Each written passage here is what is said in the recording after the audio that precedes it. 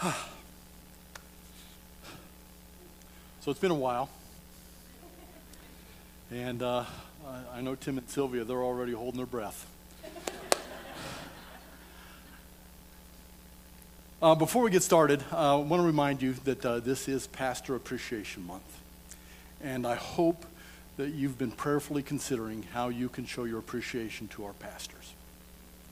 Whether it's through a gift, some kindness, but at the very least, be praying for our pastors. The odds are stacked against pastors from a worldly point of view. Thankfully, God is on their side.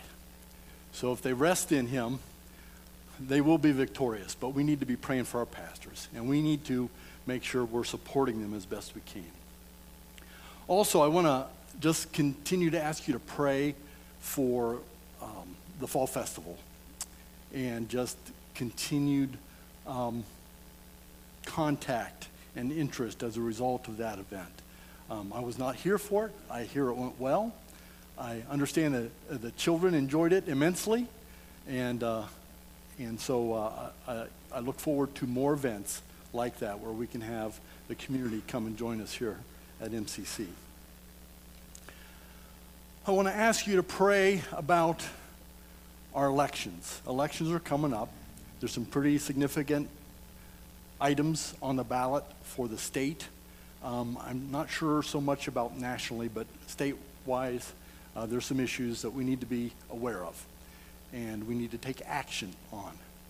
I'm not going to tell you this morning how to do that, except to pray. Pray, pray, pray. All the way into the booth, and then keep on praying as you mark the ballot. Do your research, and do what you can to be prepared to go into the booth and do what God calls you to do. We are not dependent on our government to make things better and to fix things. The fact of the matter is, because it's run by people, that probably won't happen. We rely on God. But there is this mechanism by which we can have some influence. So let's do that where we can, and do it as in line with Scripture and with God's teaching as we can. So I want you to pray for that. And for the congregational meeting coming up.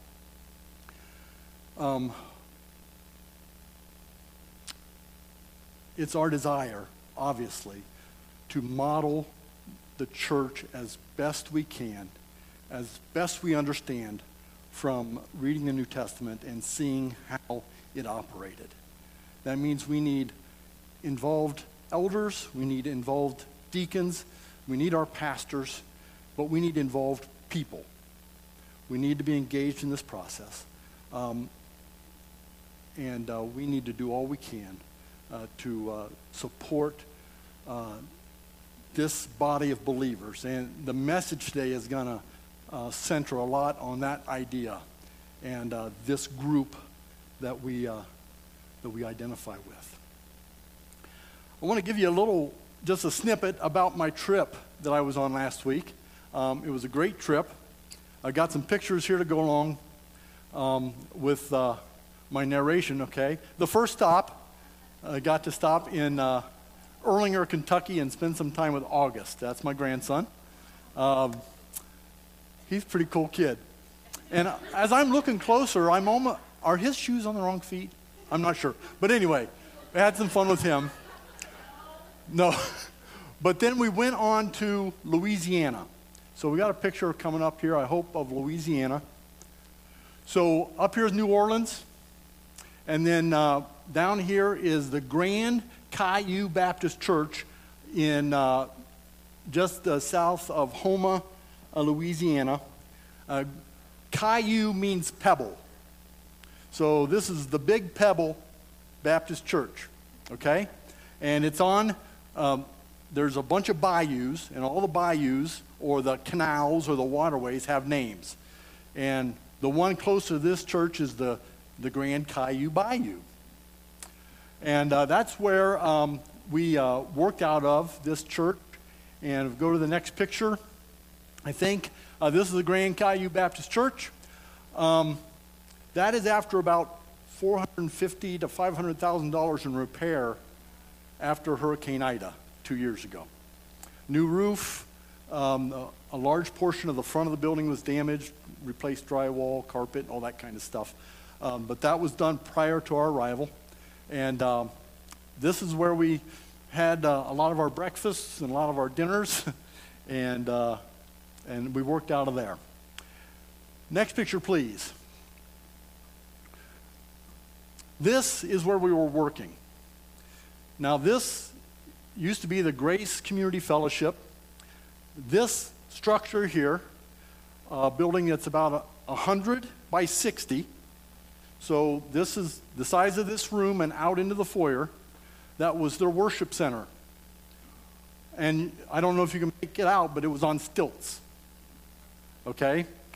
Well, in Hurricane Ida, it got twisted to the point where they condemned it, and they were not going to be able to use it again. So when we got down there, that had been demolished. And we worked in that small block building on the side there. We replaced drywall, we replaced ceiling, we did some painting, we did some work outside, and hopefully we'll give you some more details on that at a later date. But I want you to pray for this facility. It's in Chauvin, Louisiana. Can you back up to that map again? I'm sorry. I got ahead of myself. So Chauvin, Louisiana. So we're getting down here a little farther, in the bayou. Now, as a crow flies between that spot and that spot, it's maybe 5 miles, but we couldn't find any crows flying. So it took us about 25 minutes to go up the bayou and then down the bayou, or up the bayou and down the bayou, whichever way we were going, to get back and forth between these spots. But pray for this little building that's going to be used for, at least now, it has been used for food distribution. And now that we've fixed it up and it's a little more habitable, it's going to start being used for Bible studies. And hopefully we'll be able to develop some ministry there in Chauvin, Louisiana. You can see they named a city after me, Morgan City. But and way out in here, out in the bayou here, is where I went fishing. Unfortunately, the great fishing is a lot of fun. Didn't catch anything we could keep, but a couple others in the boat did. But that was a good time. This is Pastor Mike Mathena and his wife Terry. They are the pastors at, he's the pastor at Grand Caillou Baptist Church. His brother Greg attends Tyler Johnson's church down in Cincinnati, so that's the connection. And go on to the next picture. Mike and Terry have been ministering down there for, I believe, 17 years, something like that, along that line. Here's some of their grandkids. But I want you to pray for these two. Mike, on the 20th, is going to be going in for a procedure to have a brain tumor removed and have a brain aneurysm repaired. So his wife actually had a similar procedure a couple years ago. And she's doing well, although at times you can tell she struggles a little bit with words or with thought processes or things of that nature. But Mike's going to be going through the same thing on the 20th.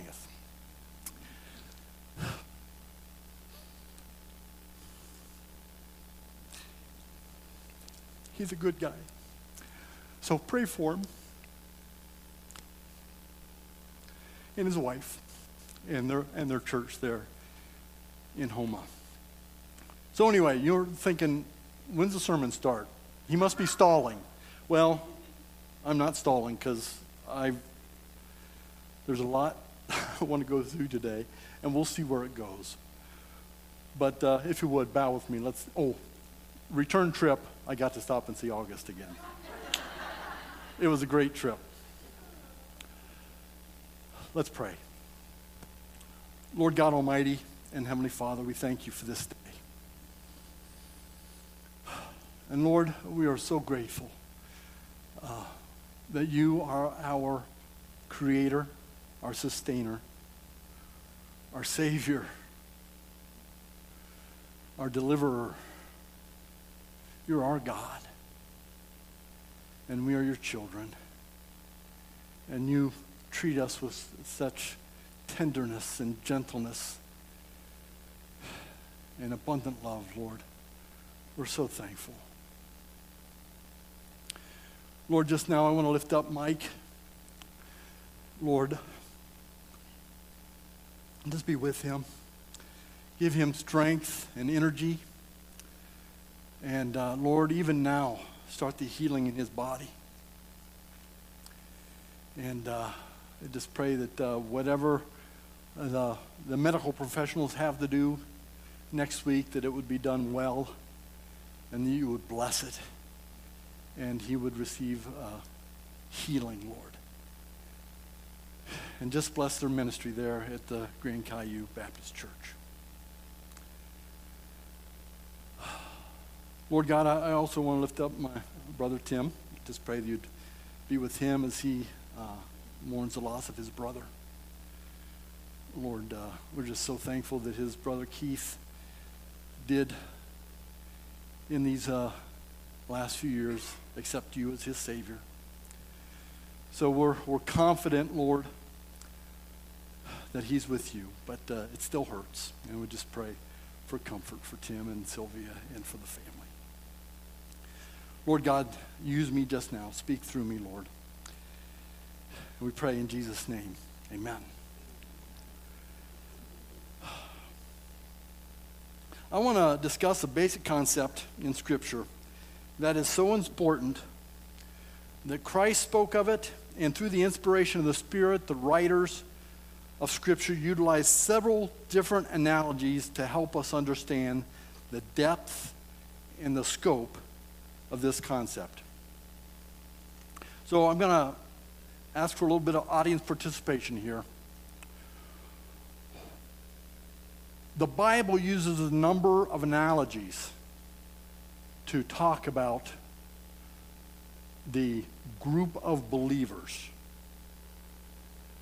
that we today know as the church. But what are some of the analogies that are used in Scripture that talk about the church? Sheep or flock, okay?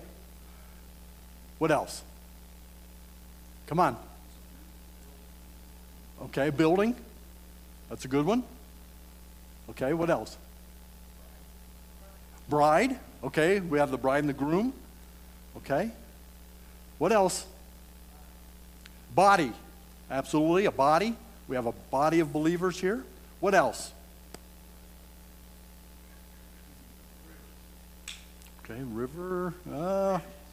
Branches. Vine and branches, right? Christ is the vine. We are the branches. How's that go? His banner over me is love. So we have a number of these analogies that are used in Scriptures to talk about this, whatever this is. So I'm sorry, I'm not very practiced in this, so I don't have a note sheet for you in your bulletin. And in fact, I didn't even get a title in time for the printing of the bulletin. But let's just call the title Together. Together, okay? Flock, vine, family, body. Those are the four that I want to brush across this morning. Probably each of these deserves a sermon all by itself. But I'm going to blow through these because this togetherness is important. Immensely important. And we screw it up all the time. So let's look at it together. Let's talk about the flock. Charles Spurgeon once said, "Some Christians try to go to heaven alone, in solitude. But believers are not compared to bears or lions or other animals that wander alone. Those who belong to Christ are sheep in this respect. They love to get together. Sheep go in flocks, and so do God's people." We go together. Sheep are mentioned in more than any other animal in the Bible, especially when it comes to referencing God's people. And it doesn't take us very long, and I'm sure all of you can come up with a number of verses that maybe hit on this analogy. Psalm 23, probably one of the most well-known psalms of all times. The Lord is my shepherd, I shall not want. Talks about the relationship between the shepherd and the sheep, or this group of people. Isaiah 41:11, he tends his flock like a shepherd. He gathers the lambs in his arms and carries them close to his heart. He gently leads those that have young. Ezekiel 34:30 and 31. In this way they will know that I, their Lord, I, the Lord their God, am with them, and they will know they, the people of Israel, are my people, says the sovereign Lord. You are my flock, the sheep of my pasture. You are my people, and I am your God, the sovereign Lord. I, the sovereign Lord, have spoken. That's in the Old Testament. We go in the New Testament, and probably the one that speaks about it more than anything is Christ. He talks about this relationship of sheep and the shepherd. In John 10, our Bibles often has a heading of the Good Shepherd and his sheep, or something like that. John 10, 1-18, it says, very truly I tell you, anyone who does not enter the sheepfold by the gate, but climbs in by another way, is a thief and a bandit. The one who enters by the gate is the shepherd of the sheep. The gatekeeper opens the gate for him, and the sheep hear his voice. He calls his own sheep by name and leads them out. When he has brought them out all his own, he goes ahead of them, and the sheep follow him because they know his voice. They will not follow a stranger, but they will run from him because they do not know the voice of the strangers. Jesus used this figure of speech with them, but they did not understand what he was saying to them. I find that interesting in a day and time when shepherding was a thing.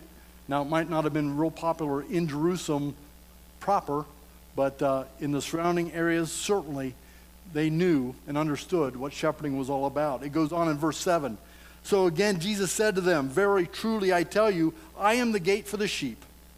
All who come before me are thieves and bandits, but the sheep did not listen to them. I am the gate.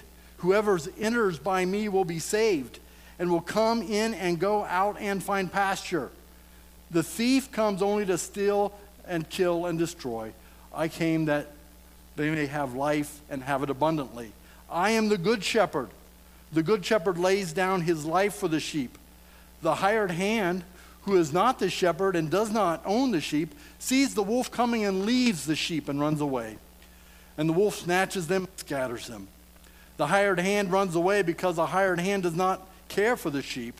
I am the good shepherd. I know my own, and my own know me, just as the Father knows me, and I know the Father. And I lay down my life for the sheep. I have other sheep that do not belong in this fold. I must bring them also, and they will listen to my voice. So there will be one flock and one shepherd. For this reason the Father loves me, because I lay down my life in order to take it up again. No one takes it from me, but I lay it down of my own accord. I have power to lay it down, and I have power to take it up again. I have received this command from my Father. So we have this lengthy explanation by Christ talking to us about this relationship between the sheep and the shepherd. We are to follow him. We follow him because we know his voice. He cares for us. He protects us from those that would kill and destroy. Now, I want to give maybe a little latitude here for, in light of speaking about our pastors, the hired hands.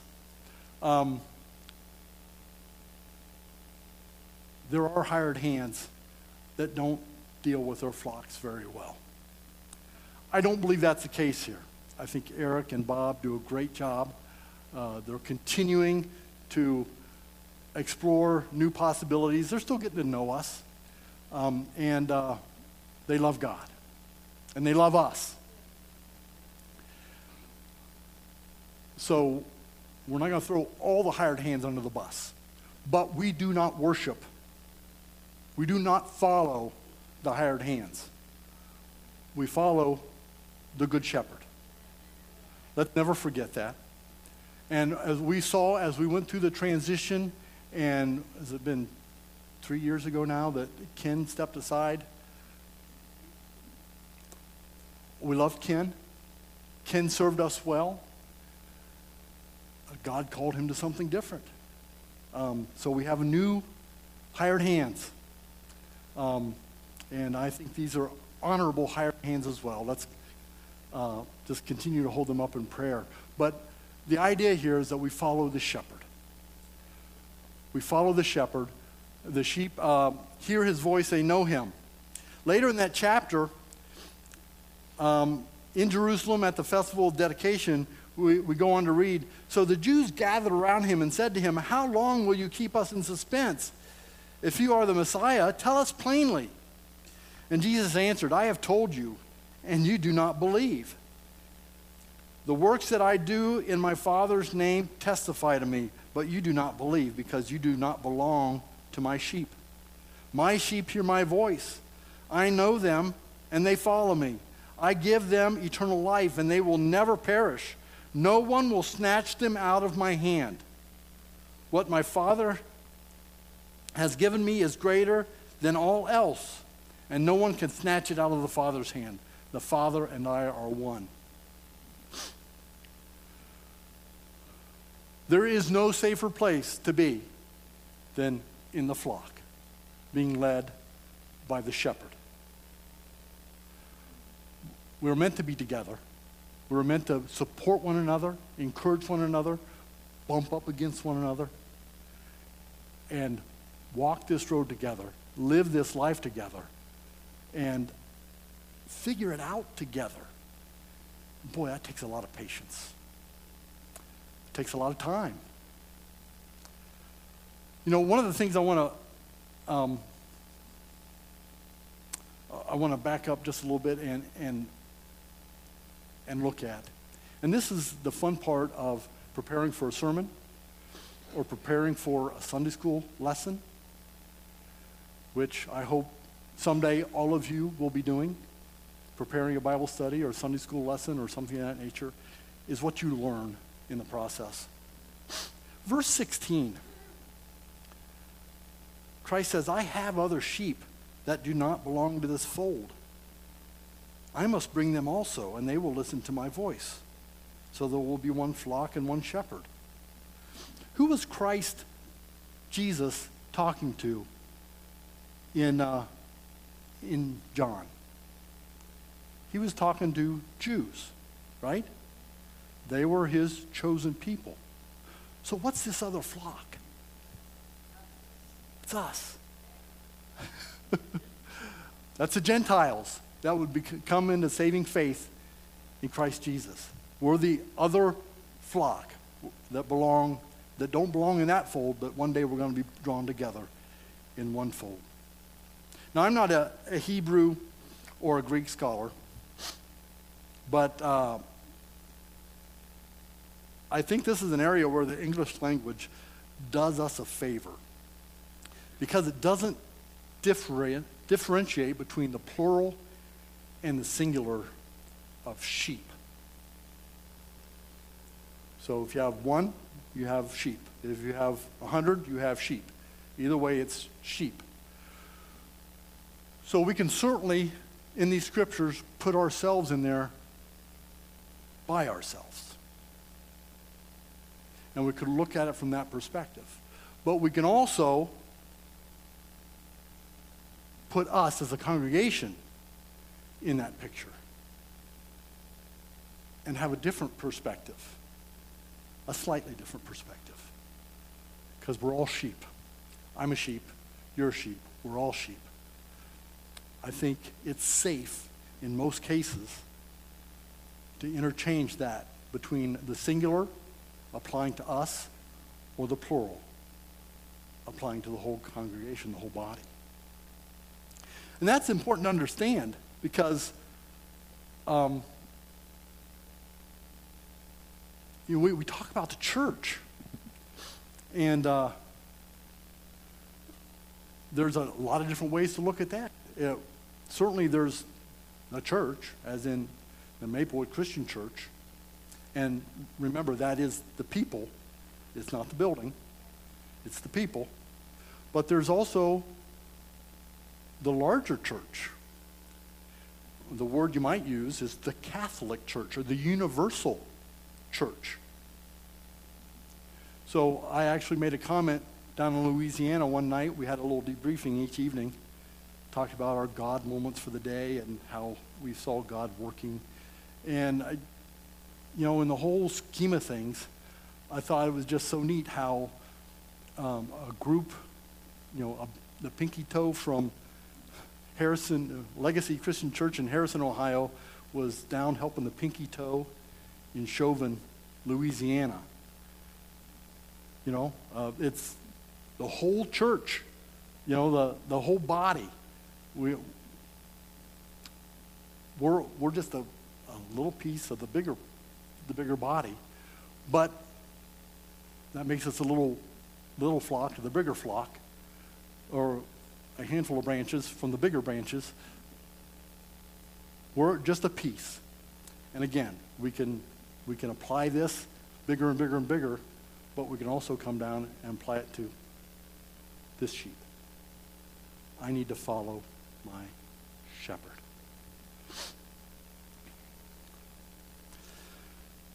God's not ignorant of the world that he is currently keeping his sheep in. And he knew we would face trouble. In Mark 6:34, it says, Jesus saw the huge crowd as he stepped from the boat, and he had compassion on them because they were like sheep without a shepherd. So he began to teach them many, many things. And he warned us not to be confused or allow ourselves to be misguided. Matthew 7:15, it says, beware of false prophets, which come to you in sheep's clothing, but inwardly they are ravening wolves. Or in Matthew 10:16, look, I am sending you out as sheep among wolves, so be as shrewd as snakes and harmless as doves. God knew he was putting his sheep in a kind of a scary place where there will be challenges. There will be setbacks. There will be injuries to the flock. But he also gave us guidance to look out for the false prophets, those who would come in and deceive us. It's a group effort, folks. It's a group effort being part of this flock, being a sheep. It's not a spectator sport. We all have responsibility in keeping an eye out for each other and on how things are going, how things are operating, and making sure we're keeping an eye out for those who would mislead us or those who are trying to take advantage of us. Church leaders are instructed to look after their flocks. So we have to be vigilant, and in the spirit of the flock, we need to have each other's backs and watch out for each other. In our church experience, we have probably all heard a number of sermons or lessons about the characteristics of sheep. We've probably all heard the sermon about how sheep are stupid.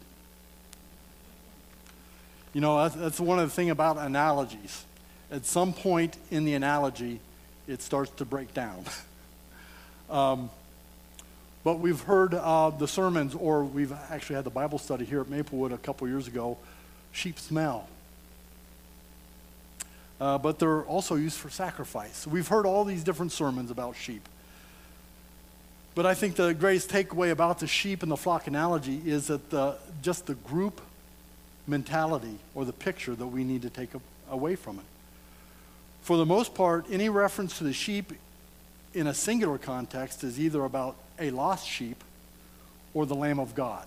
Those are about the only two times where you see it stand alone. Everywhere else, the references are about the group. This scripture is familiar to most Christians, and we have probably all considered this section and heard sermons on it as well. I want you to think about it for a second. It says, I didn't put the reference down here. I'm sorry. Luke, thank you. It says, starting in verse 1, which chapter is it? 15, okay. Now, all the tax collectors and sinners were coming near to listen to him, and the Pharisees and the scribes were grumbling and saying, "This fellow welcomes sinners and eats with them." So he told them this parable: which one of you, having 100 sheep and losing one of them, does not leave the 99 in the wilderness and go after the one that is lost until he finds it? When he has found it, he lays it on his shoulders and rejoices. And when he comes home, he calls together his friends and neighbors, saying to them, "Rejoice with me, for I have found my sheep that was lost." Just so I tell you, there will be more joy in heaven over one sinner who repents than over 99 righteous persons who need repentance. Now, I think often we can get lazy and get comfortable with these stories and think about that lost sheep as one who is not yet saved. But the story tells us he was part of the flock. So that's us. Every once in a while, we're a lost sheep. But that's okay. We don't have to stay lost. We can repent. And Scripture tells us right here, from the mouth of Christ himself, heaven rejoices when we repent of our sin and make ourselves right with the shepherd.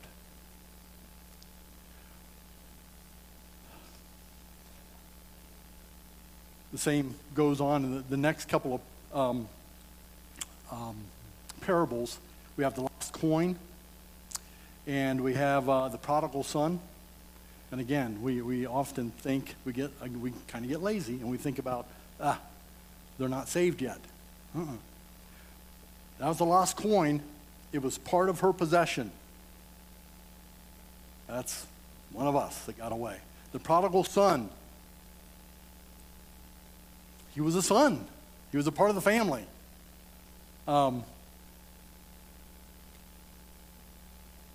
He wasn't just somebody else. He was part of the family. And he wandered away. But heaven rejoices when he repented and returned home. And we can be a source of rejoicing for heaven. Let's talk about branches for a second. We'll get the popcorn cooking in a little bit for intermission. So, still good. Throughout the Old Testament scripture, vines or vineyards represent the prosperity and or status of God's people.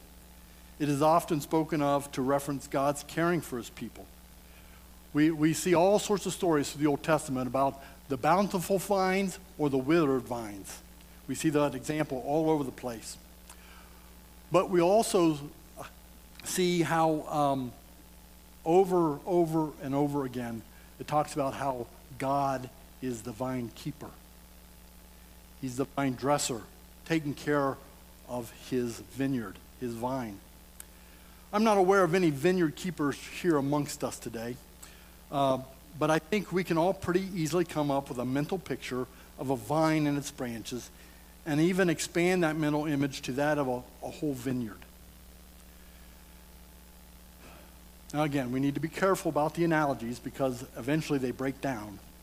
And I looked, I Googled it, and looked at the part of a vine. And you know what? I looked in the parts of a vine in the diagrams, and nowhere did it say branches. There were canes, there were shoots, there were nodes, there were what are the little dangly things that grab onto things? Tendrils. Tendrils, that was the name. Tendrils. All sorts of neat things, but none of them said branch. So we have to be thoughtful in discussing this. But we read in John 15, we read about the vines and the vine dresser. Starting in verse 1. I am the true vine, and my Father is the vine grower. He removes every branch in me that bears no fruit, Every branch that bears fruit, he prunes to make it bear more fruit. You have already been cleansed by the word that I have spoken to you. Abide in me as I abide in you, just as the branch cannot bear fruit by itself unless it abides in the vine. Neither can you unless you abide in me. I am the vine, and you are the branches. Those who abide in me and I in them bear much fruit, because apart from me you can do nothing. Whoever does not abide in me is thrown away like a branch and withers. Such branches are gathered and thrown into the fire and burned. If you abide in me and my words abide in you, ask for whatever you wish and it will be done for you. My Father is glorified by this, that you bear much fruit and become my disciples. As the Father has loved me, so I have loved you. Abide in my love. If you keep my commandments, you will abide in my love, just as I have kept my Father's commandments and abide in his love. I have said these things to you so that my joy may be in you and that your joy may be complete. We get our sustenance, our nourishment, our strength. We get everything from the vine. And as we are connected to that vine, or we are empowered by it, we can thrive. But I don't know that we have any vineyard keepers here, but I have a grapevine we have one in our yard. Unfortunately, we don't pay a whole lot of attention to it. It's over there. But every once in a while, I'll go out to that vine, and there'll just be leaves all over the thing. And I'll get closer and start to look, and there's nothing. There's no fruit, or the fruit that's in there looks like little raisins already. Be careful. Be careful. What's your fruit? What is your fruit? Or is it all just show? Are you just the leaves? It says here that God takes the branches, he prunes them, and he throws them into the fire. Now again, this is where we have to be careful with the analogies. If we were part of the vine, we're part of him.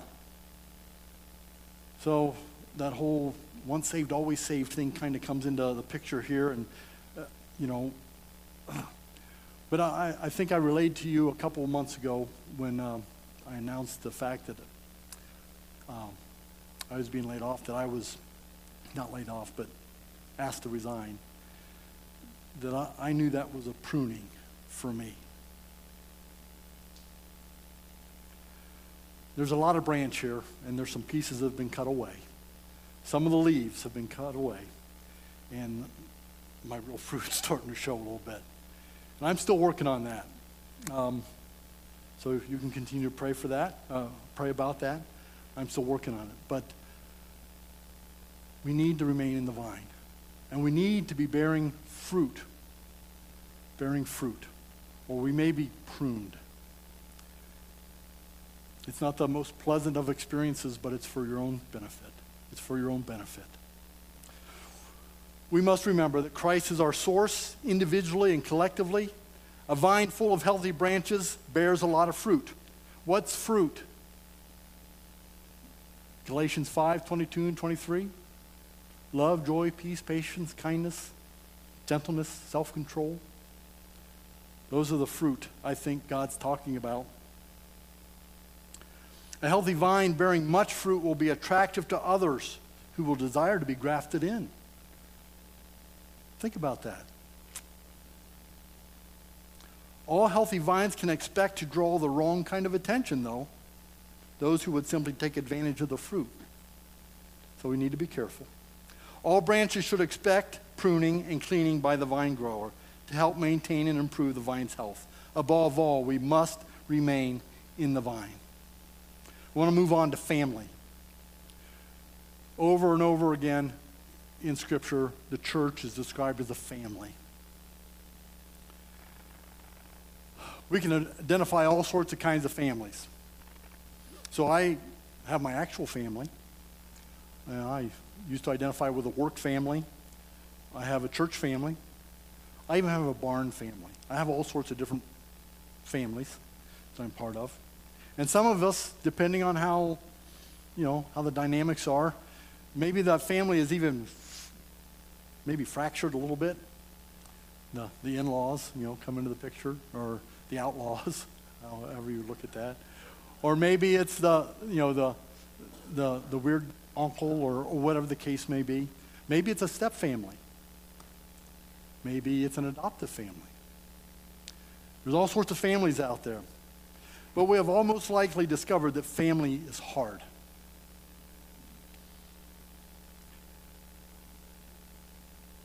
It's always been hard. Even Adam and Eve in the garden. The first family living in a perfect creation. They were able to visit with God in the cool of the day. They struggled.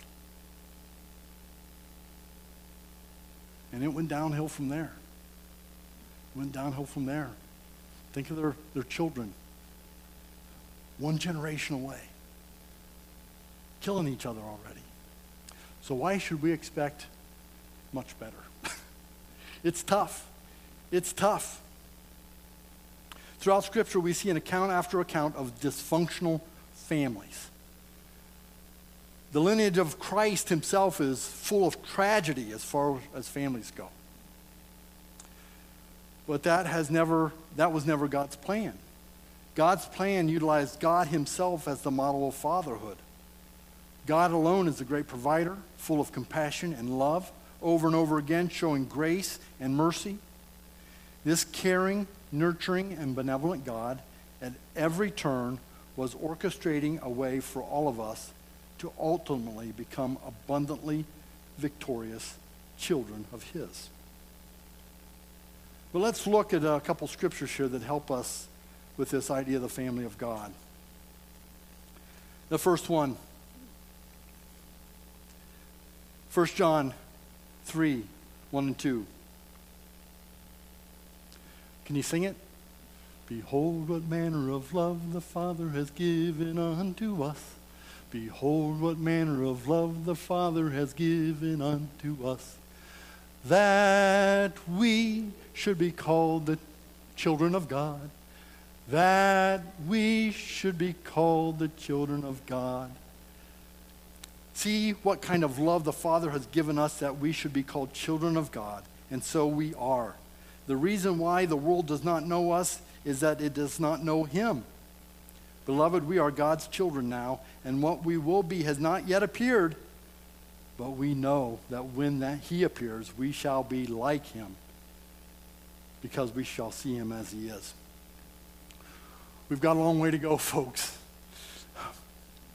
God has a plan for us. He's working on us. We've got to remain in the family and rely on the family to support us through that growth. John 1, 12 and 13. But to all who receive him, who believe in his name, he gave power to become children of God, who were born not of blood or of will of the flesh or the will of man, but of God. Luke 12, 22 through 32. He said to his disciples, therefore I tell you, do not worry about your life, what you will eat, or about your body, what you will wear. For life is more than food, and the body more than clothing. Consider the ravens. They neither sow nor reap. They have neither storehouse nor barn, and yet God feeds them. Of how much more value are you than the birds? And can any of you, by worrying, add a single hour to your span of life? If then you are not able to do so small a thing as that, why do you worry about the rest? Consider the lilies, how they grow. They neither toil nor spin, yet I tell you, even Solomon in all his glory was not clothed like one of these. But if God so clothes the grass of the field, which is alive today and tomorrow is thrown into the oven, how much more will he clothe you, you of little faith? And do not keep striving for what you are to eat and what you are to drink, and do not keep worrying, for it is the nations of the world that strive after these things, and your Father knows that you need them. Instead, strive for his kingdom, and these things will be given to you as well. Do not be afraid, little flock, for it is your Father's good pleasure to give you the kingdom. To give you the kingdom. Christ goes on in Matthew to instruct us to pray to the Father, and that the Father's preparing a place for us in paradise. And in Romans 8, 16 and 17, Paul tells us we are joint heirs with Christ in God. Paul also tells us in Galatians 6 that we can call out to our Abba Father. So if he is the Father, that makes us brothers and sisters in Christ. How then are we to interact with each other? Here's a couple clues. Romans 12, 9 through 13. Love must be free of hypocrisy. Detest what is evil. Cling to what is good. Be devoted to one another in brotherly love. Give preference to one another in honor, not lagging behind in diligence. Fervent in spirit, serving the Lord, rejoicing in hopes, persevering in tribulation. Devoted to prayer, contributing to the needs of the saints, and practicing hospitality. I think as brothers and sisters in Christ, what he expects from us is the fruit of the Spirit. The fruit of the Spirit should kind of lubricate the relationships. And we need a lot of it.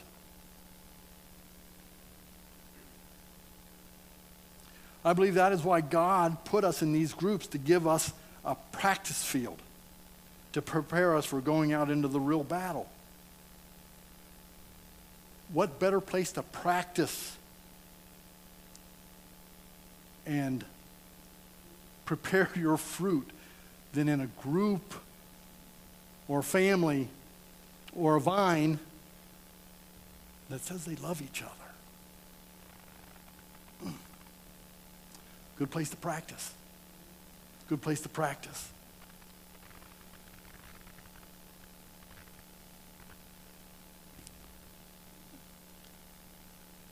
I think there can be something even deeper. John 15:8 says, "My Father is glorified by this, that you bear much fruit, and so prove to be my disciples." He wants us to bear fruit. That proves we are disciples. That proves we are part of the vine, we are part of the family, we are part of the bunch, we are part of the group if we are fruitful. Matthew 12, verses 46 to 50, says, "While he was speaking to the people, behold, his mother and his brothers stood outside, asking to speak to him. But he replied to the man who told him, 'Who is my mother, and who are my brothers?' And stretching out his hand towards his disciples, he said, 'Here are my mother and my brothers. For whoever does the will of my Father in heaven is my brother and sister and mother.'"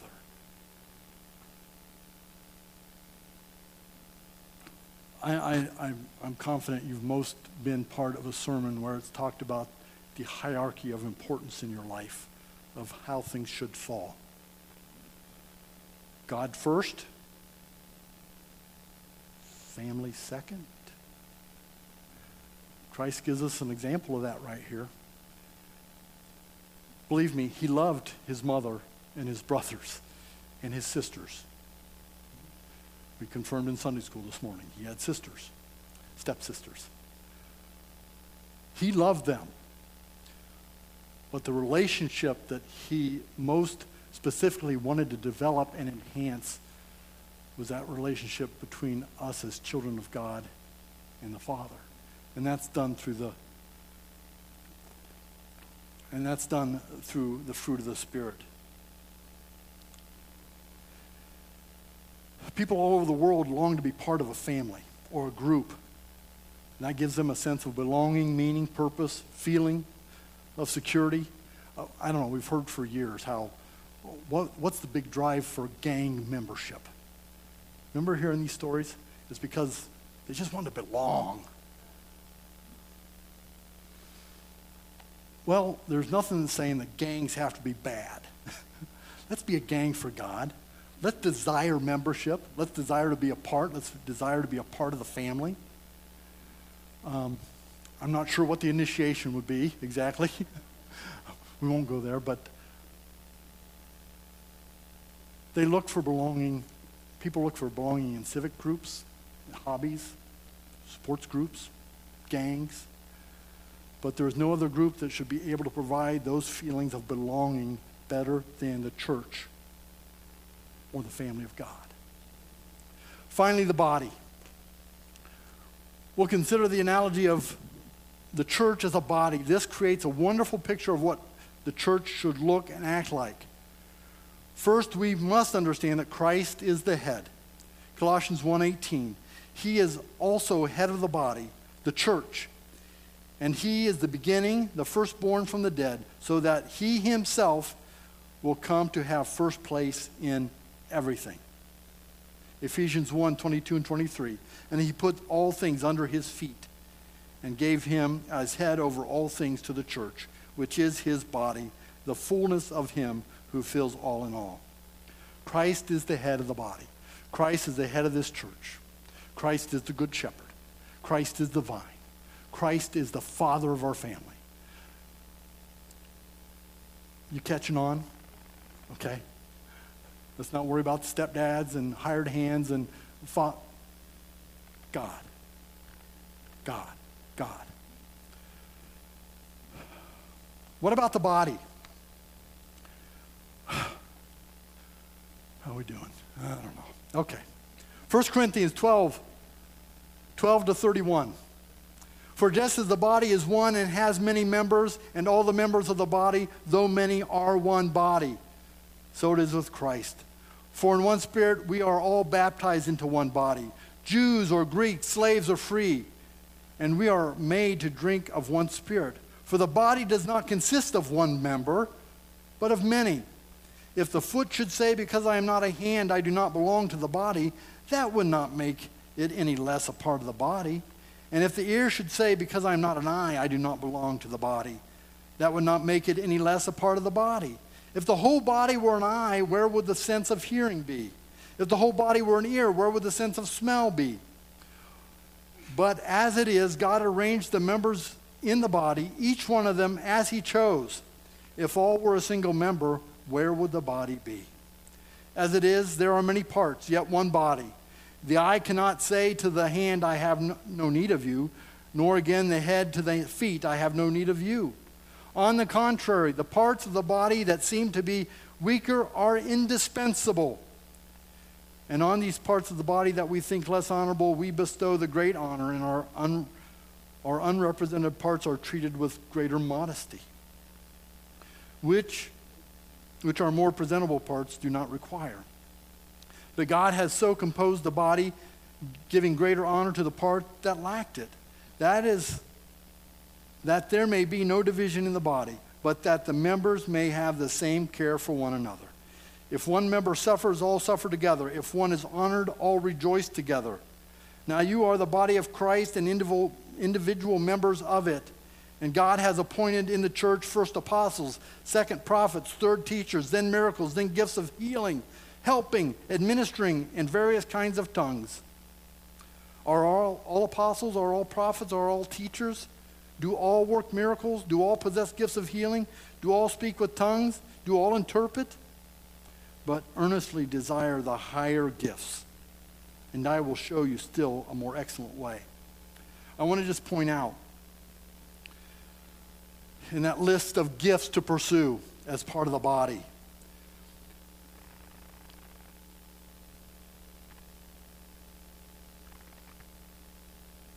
just the things that people say they want to pursue as far as gifts are concerned, prophecy or teaching or preaching or tongues or interpretation of tongues. In the order given here, those seem to be of lower value. Somewhere below, the gift of helping, the gift of administering. We all have a place in this body. We all have a purpose in this body.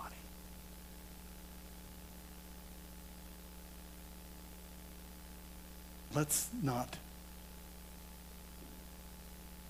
forgo fulfilling our purpose. Let's not try to look for something we can't do, something we aren't able to do. Let's start where we are. And maybe it's right now in this season of life for you, it's just a gift of helping. Maybe you are a teacher. Maybe you'll be a preacher someday. I know we've struggled long and hard in this congregation with the issue of tongues. It's out there. I think it exists. I think it's real. I don't know how it works. But I'm okay with that. I'm just going to try to be a helper. And I have a role of administrator here, so I'm going to try to do that well. Grow where you are in the piece that you are for the now, the part of the body you are for now. Grow in that. Develop that. Maybe in another season, God will gift you with something else to do. You know, this is 1 Corinthians 12. You know what the next chapter is, right? 1 Corinthians 13, right? Of course. But what do we call it? The love chapter. Long, long, long before it became standard fare for weddings, it was written for the body of Christ and the members of the body. Love is patient, love is kind, it's not self-seeking, and on and on and on. God wanted the body to be healthy. He wanted it to grow. He wanted it to develop.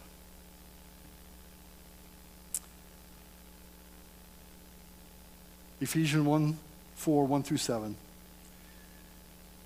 says, "Therefore I, the prisoner of the Lord, implore you to walk in a manner worthy of the calling which you have been called, with all humility and gentleness, with patience, showing tolerance for one another in love, being diligent to preserve the unity of the Spirit in the bond of peace.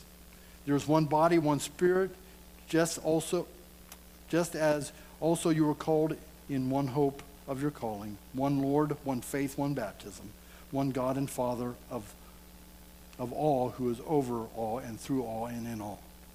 But to each one of us grace was given according to the measure of Christ's gifts."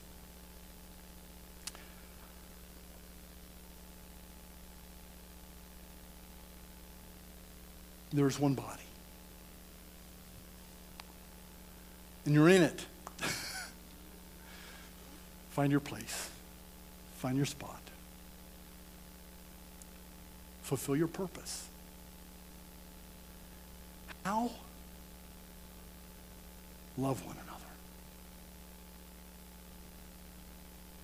Display the fruits of the Spirit. Work on developing those fruits, allowing yourselves to be pruned if needed.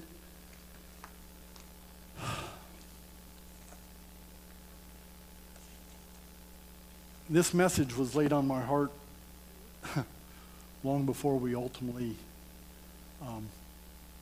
granted Bob the permission to go on a retreat with his wife this week. And so, since Eric was already scheduled off as they're celebrating their anniversary this weekend, we left us with this opening in the schedule.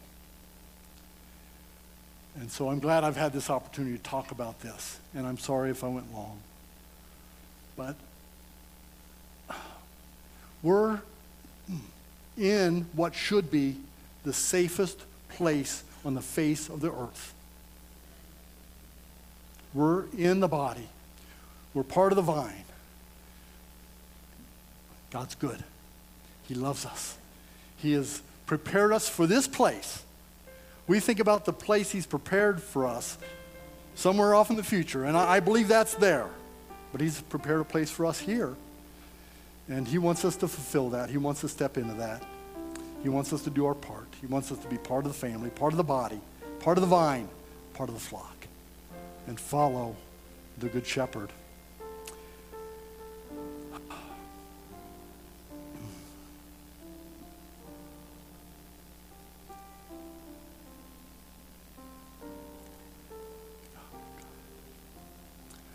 thank you for that, Jeff, but I got a little something else I want to do here.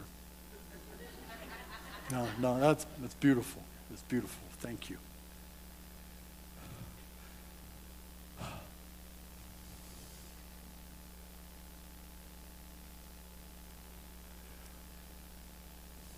I'm forgetting how it goes now.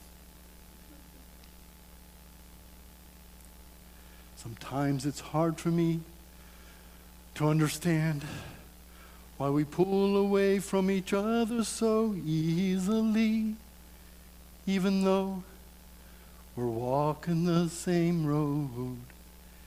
Yet we build dividing walls between our brothers and ourselves. But I don't care what labels you may wear. If you believe in Jesus, you belong with me. The bond we share is all I care to see. And we will change this world forever if you will join with me. Join and see. See that you're my brother, you're my sister. So take me by the hand. Together we will serve until he comes. There's no foe that can defeat us when we're walking side by side. As long as there is love, we will stand. The day will come when we will be as one. And together with a mighty voice, we will proclaim that Jesus is King. It will echo through the earth and shake the nations, and the world will see that you're my brother, you're my sister. So take me by the hand. Together we will work until he comes. There's no foe that can defeat us when we're walking side by side. As long as there is love, we will stand.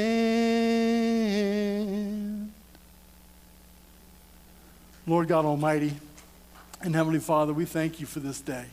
And we thank you for these pictures that you have given us in your word of what the body of Christ should look like, what your church should look like. Lord, help us to strive for that. Knowing that the striving is not in what we can do, but it's what we have to avoid doing. Lord, you tell us that once we accept you as Christ, that your Spirit is in us. If your Spirit is in us and fully released, Lord, how can there be any conflict? We stand together today, Lord, as one. But help that one become a tighter, stronger, more vibrant bond that holds us together so we can face the struggles together. That's why you put us in these petri dishes we call churches. To test it, to try it, to work it out. Lord, help us to strive to that end. Lord, we thank you for your mercy, and we pray that you'll continue to shower your grace upon us and show us the way. Lord, help us to hear your voice and to be obedient and faithful. And Lord, this morning we just pray that if there's anyone that has a fractured sense of family, feels like they don't belong, feels like they're not growing in the vine, Lord, help us change that today. If there's any need of prayer, Lord, we ask that you would urge those individuals to come forward. If there's anyone, Lord, that has not yet given their life to you, we ask that they would come forward. Today's the day. Eternity can start today. Lord God, help us. Help us be the church. We pray in Jesus' name. Amen.